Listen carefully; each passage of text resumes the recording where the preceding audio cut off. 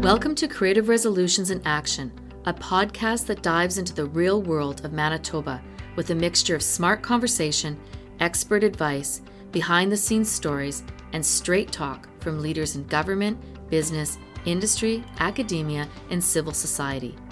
Creative Resolutions in Action, Manitobans building strong communities.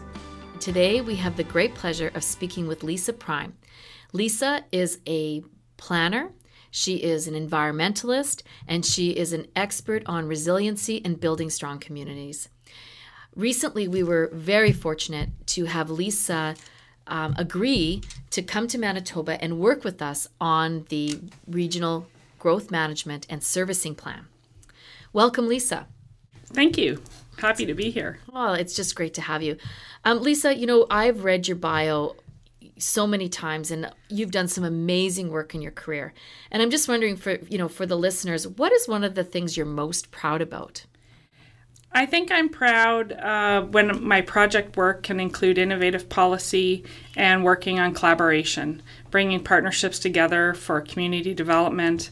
Some of my project experience has been large scale, but I really get excited about opportunities to work together with people. Oh, that's excellent. And I think one of the things that I think is so remarkable is the work you've done in partnership with the development community. And when you worked on Toronto Waterfront, I mean, you did some amazingly innovative things there. Give us an example of the scale of some of that work you did on Toronto Waterfront. Oh, sure. I mean, today you see the Don River being built. The Mouth of the Don project was significant, 800 acres in the Portland area in Toronto's waterfront, brownfields, right close to downtown, getting approvals in place for that project and the due diligence around being able to do a project like that at a scale that's substantial and a huge benefit for the city. Oh, that's for sure. And as you did the Don River project, the waterfront project, and I know you have extensive experience working in conservation and watershed planning, and I'm just wondering, what are the importance of working with partners, working with the development community and different levels of government, and why is that important to you? I think, the opportunity to bring folks together on a shared benefit and find ways to improve processes, but also improve performance and the objectives you're trying to do in this world of a sort of climate change-based city planning approach is super important. So you do a better job of working together and finding those right tools and levers to support the development community than you do working against them. So that's kind of my perspective. So when we reached out to talk with you a little bit about the plan, the Winnipeg Metropolitan Region's Growth Management and Servicing Plan, and I asked you what your thoughts were on it and also on the opportunity to work on this with us. I just wondered, can you give us some thoughts on this project?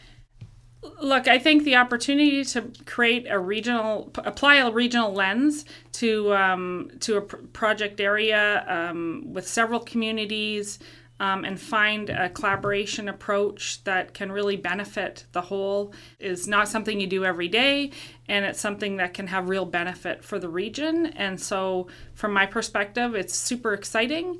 And I'm excited to apply all of my experience working with governments and the private sector to support getting to the right plan that brings folks together. So Lisa, you're from the Toronto area and you have a lot of experience in planning. Can you tell us a little bit about what inspires you to do this work? Sure. I'm an environmental planner by background, so hence the lens I come from with this is really about impact. I have a passion about projects all over the world, to be honest. I've worked as a consultant probably for half of my career and on projects across the world, to be honest, in South America. And through my work on Toronto Waterfront, very much a global project, and learning from others, working with others through the C40 means that I spend a lot of time looking at what works and what others are doing and what those leading approaches can be. So when you can get on the ground in regions close to home or further away and try to support projects move forward, it's just very exciting to me. And I think that's what inspires me, is the opportunity to work on challenging projects that you can see a real difference on the ground. I'm very much about implementation, about seeing that happen, whether it's policy or actual development, but it's how you work together and how you make things implementable. And every project comes with its challenges. And, we've got, of course, we've got a lot of challenges ahead of us as we start to bring this Winnipeg Metro region together and build a regional growth management and servicing plan. I'm wondering, what are some of the biggest challenges you see with this type of work and bringing these types of groups together? You see a lot of similarities with policy projects or even the revitalization projects like in Toronto, where you have different stakeholders and people hold on to certain perspectives very closely. There's a lot of uncertainty around a change process. And I guess for me, that's the sort of thing I embrace is, no, we can make a change process that has benefit for all, but it's about working together with stakeholders and finding out what those right pieces are and helping sort of educate and learn from folks and help folks learn so that we can get a plan that benefits everyone. And I think that's a real important part of every process, and I see that often. I'm really excited because we got the chance to meet in the Netherlands, where we were on a mission to look at the different projects that built resiliency and adaptation into communities. And I look at where we are and where you're working now, and you're working in the Red River Delta. Basically, you're working in an area that we have challenges around flooding, challenges around holding water back, and we really have to think about the changes to our climate as we move forward with this plan. And so I'm just wondering, is there some similarities, you think, on your experience working in the Don River, but also from what we brought back from the Netherlands that we might apply to this project?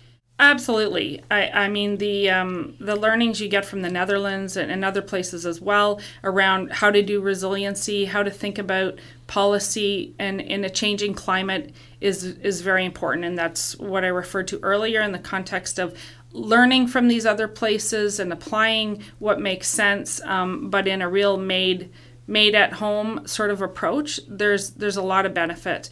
And when we do city building nowadays, city region building, deal with growth issues basically, we have to factor in climate change and what that might mean, and how to have policy that can be regulatory but also flexible and meet the needs of that changing environment. I'm really excited because the province has put out a really wonderful climate and green plan, which I've been involved in. And I'm really excited about us figuring out how we make sure that when we look at this, we're adopting and we're implementing some of the aspirations that are in that plan. Absolutely. I think that'll be critical. So Lisa, we had an opportunity today to meet with some of the leaders that are going to be part of building the Regional Growth Management and Servicing Plan. And we heard a lot of excitement, and we heard a little bit of, cautious optimism. I'm wondering, do you have a couple of words of advice you might give to those who are feeling a little bit apprehensive or nervous about moving into this whole new regional conversation? I think what I would say is that this is an open process. We're intending it to be very communicative and sharing and collaborative. And, as planners, we need to listen to concerns. And the whole focus is on making sure people can articulate what their concerns could be, that we listen clearly, and we try to find solutions that work for everyone. It's a win-win scenario that you're looking to do, and that's how I am always looking at this sort of thing. That's what I think makes it exciting, is to involve and engage people and making sure you've got everybody at the table so that you can hear from them.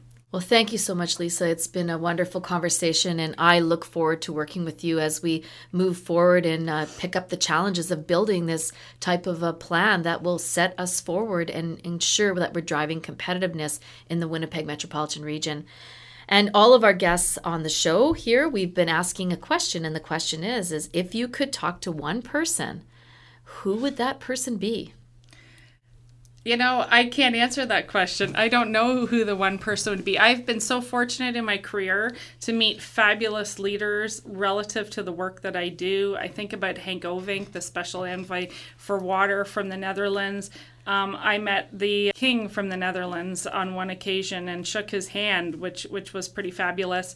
I drive my experience around finding leaders that can influence us at every level, and I will continue to do that for my whole career. I don't know who the one person would be. I'm sorry. Well, thank you so much, Lisa. It's been a wonderful conversation. And thank you all for joining us today on Creative Resolutions in Action. If you enjoyed this episode, please be sure to check out episode 9, where we talk with Paul Thomas. Paul is a scholar, teacher, researcher, and mentor in the field of public administration, and for over 40 years has championed collaborative action. Please be sure to subscribe to this podcast, like, and tell me what you think of these conversations in the reviews, and who else you might like to hear from. Be sure to watch for episode 11 next time, where we talk with Martin McGarry, President and CEO of Cushman Wakefield Stevenson, a full-service commercial real estate company in the Winnipeg metropolitan region.